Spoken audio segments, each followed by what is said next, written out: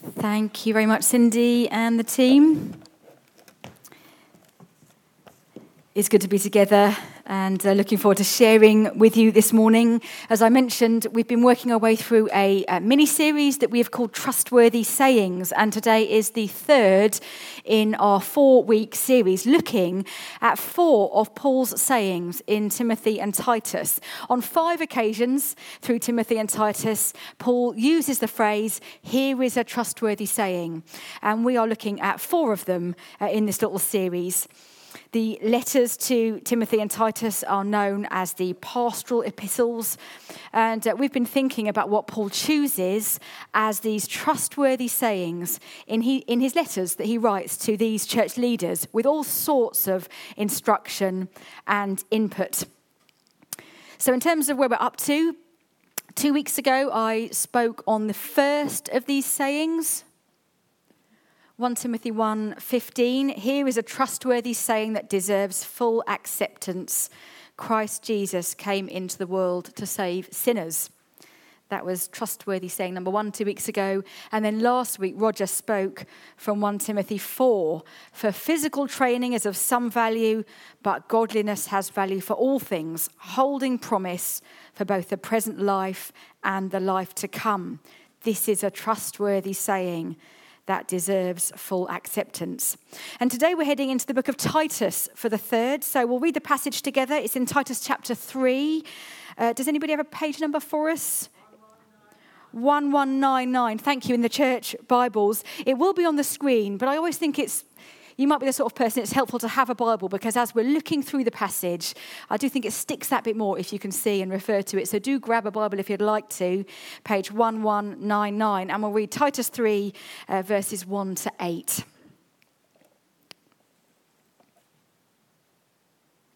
So this is what Paul says. "Remind the people to be subject to rulers and authorities, to be obedient, to be ready to do whatever is good, to slander no one, to be peaceable and considerate, and always to be gentle towards everyone. At one time, we too were foolish, disobedient, deceived, and enslaved by all kinds of passions and pleasures.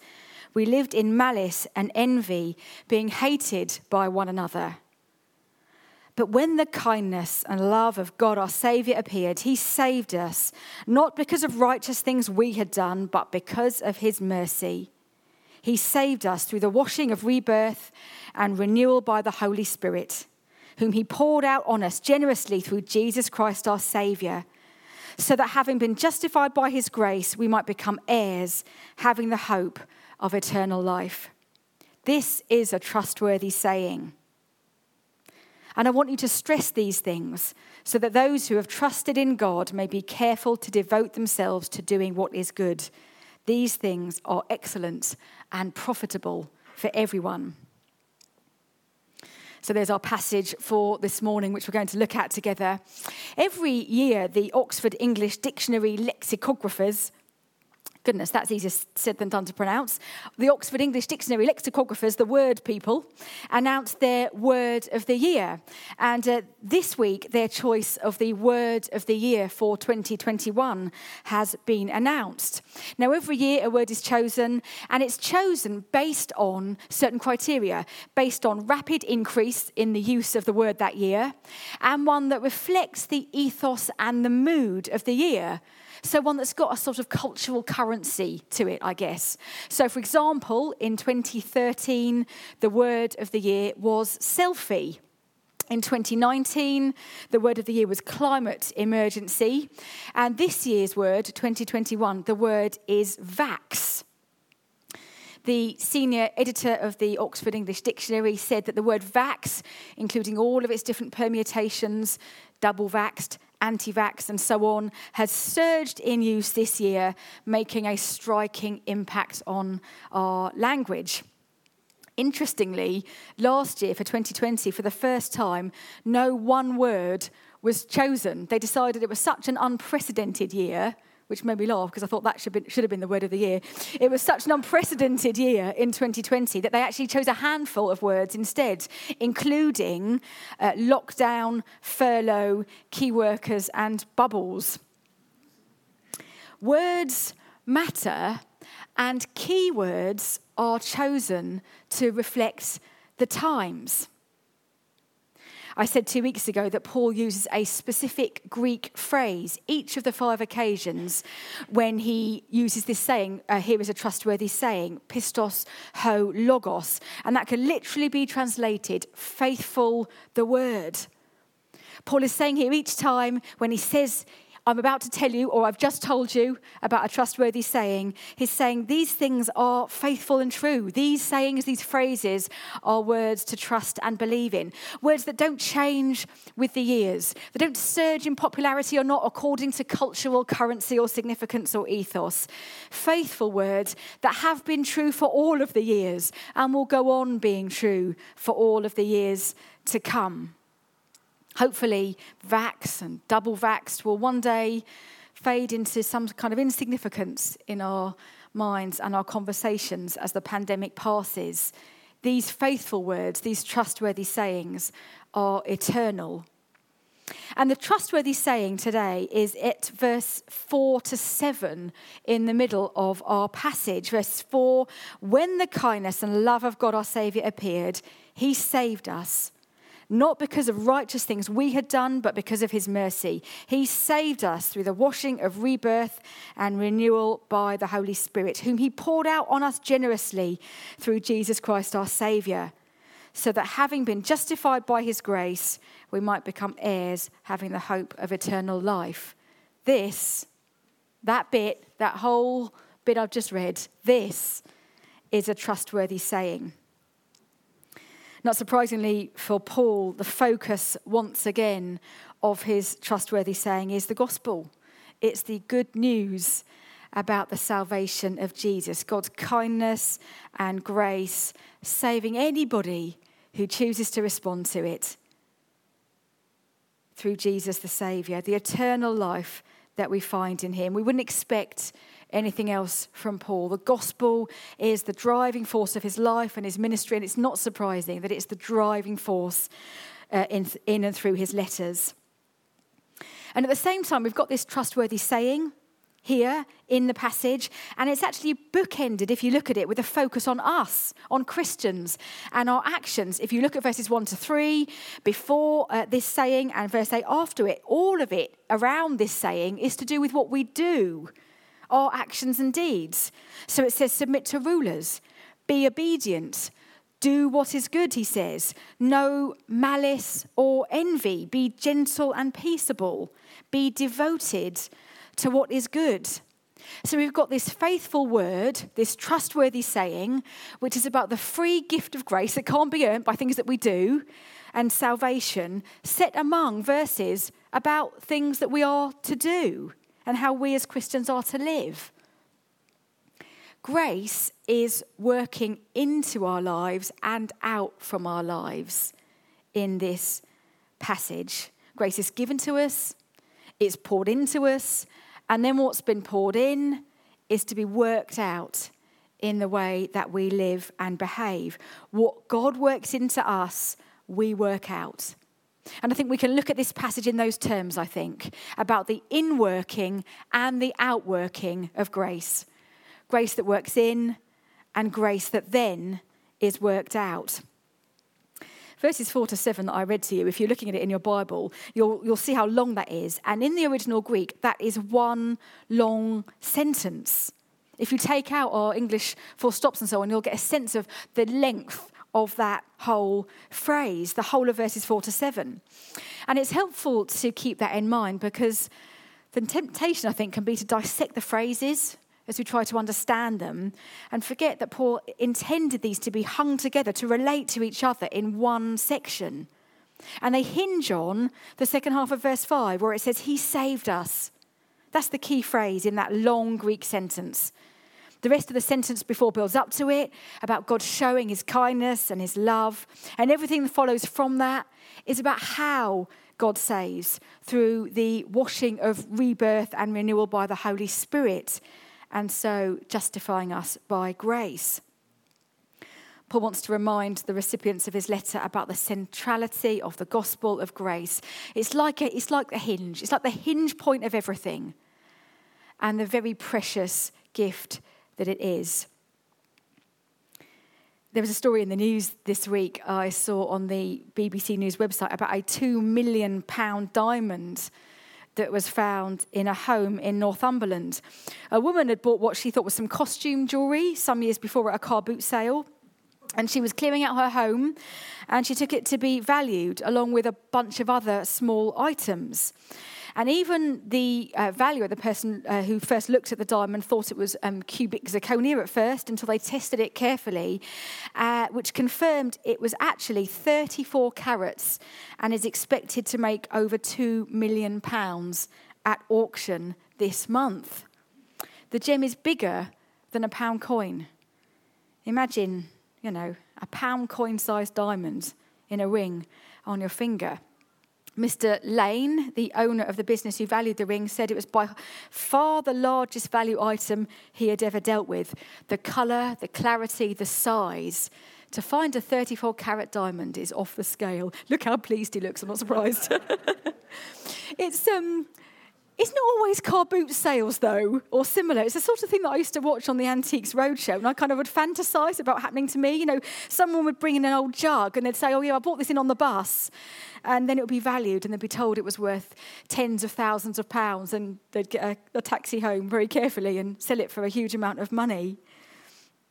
This story about this unexpected, surprise, precious diamond, along with the focus in our passage about Paul emphasising the gift of the grace of salvation, reminds me of stories that Jesus told about the kingdom of God in Matthew 13.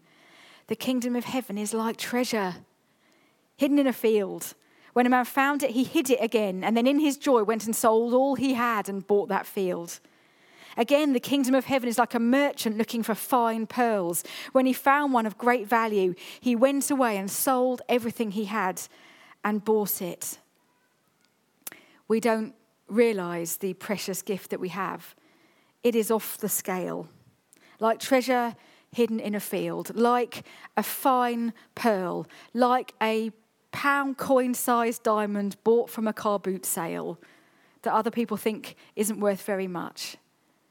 Grace isn't costume jewellery which sits there cheaply in a cupboard and doesn't get used. The grace of God is precious. And what Paul says is that God works that into our lives, pouring it out into our lives through his love and kindness.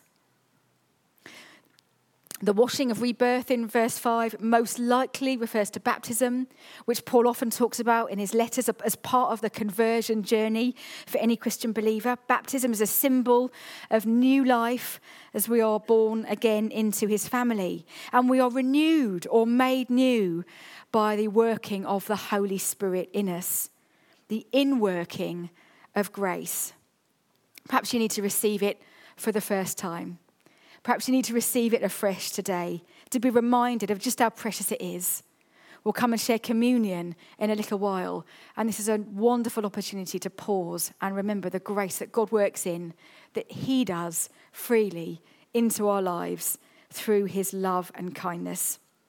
So God works grace in, but what works in is also to be worked out, the outworking of grace.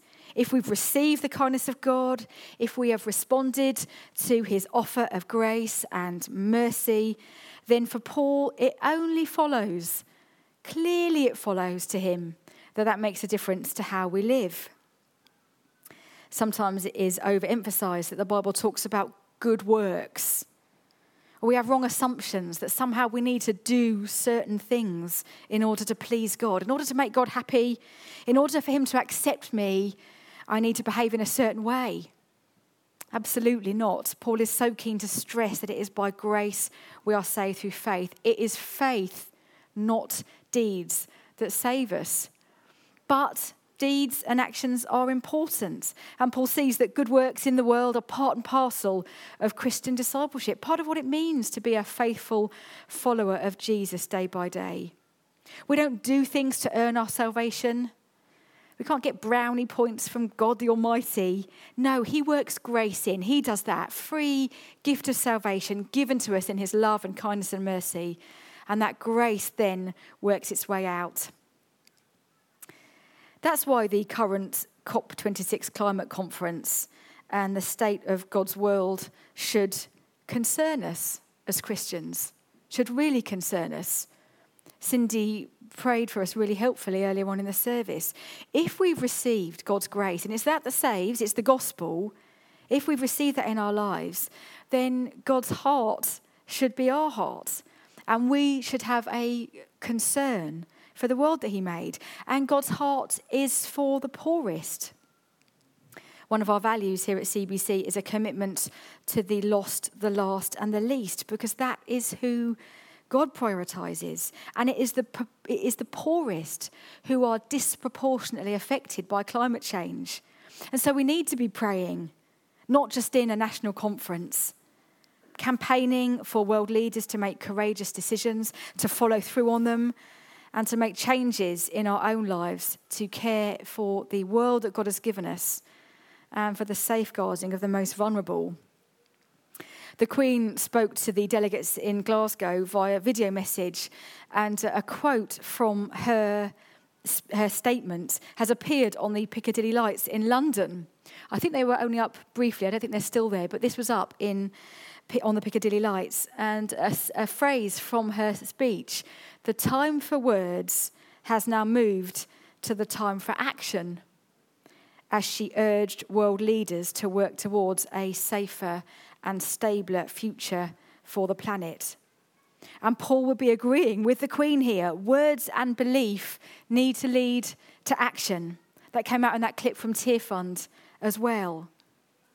Do join us to pray on Zoom tomorrow night. Rod has mentioned it already at 8 o'clock. I'd love to see you there. I'll be there too, wanting to pray and plead with God on behalf of our world and the needs in the middle of this conference. We'll be thinking about issues to do with creation care and praying about them. It is consistent with the gospel that Paul teaches, which is that we're saved by grace, and then grace is worked out in our lives. And it's worked out in good deeds. We don't just believe something, we don't just say the right thing. It's demonstrated in the way that we live our lives. That's part and parcel of Christian discipleship. Whether it's doing our best to protect the planet, whether it is being good and diligent work colleagues in your frontline place, whether it is loving and caring for your neighbour or your family, or any number of good deeds. Verse 1 in Titus 3, be ready, Paul says, to do whatever is good. And verse 8, so that those who have trusted in God may be careful to devote themselves to doing what is good. Paul focuses on this trustworthy saying, built around that phrase, he saved us. And in verse 8, it says, I want you to stress these things. I want you to insist on it. It says in some translations, insist on it. There's this free gift of grace that's at the heart of the gospel. Insist on it, stress it, so that it's worked into our lives and so that it's worked out in our lives in doing good. This trustworthy saying is perfect to focus on as we come towards communion, but to take into your day, today and each of our days this week and in the weeks ahead, to reflect again on the saving work of Jesus, his grace and his mercy. So I'll invite the band back. We'll pray. They're going to lead us in a song before we come and share in communion. So let's pray. Lord, we thank you for your kindness and love, which has been poured into our lives through grace and mercy. Thank you for the difference it makes. We want to pray that we would do what is right in outworking that grace in our lives. Speak to us about the gospel and about our response to the gospel, we pray. In Jesus' name, amen. Amen.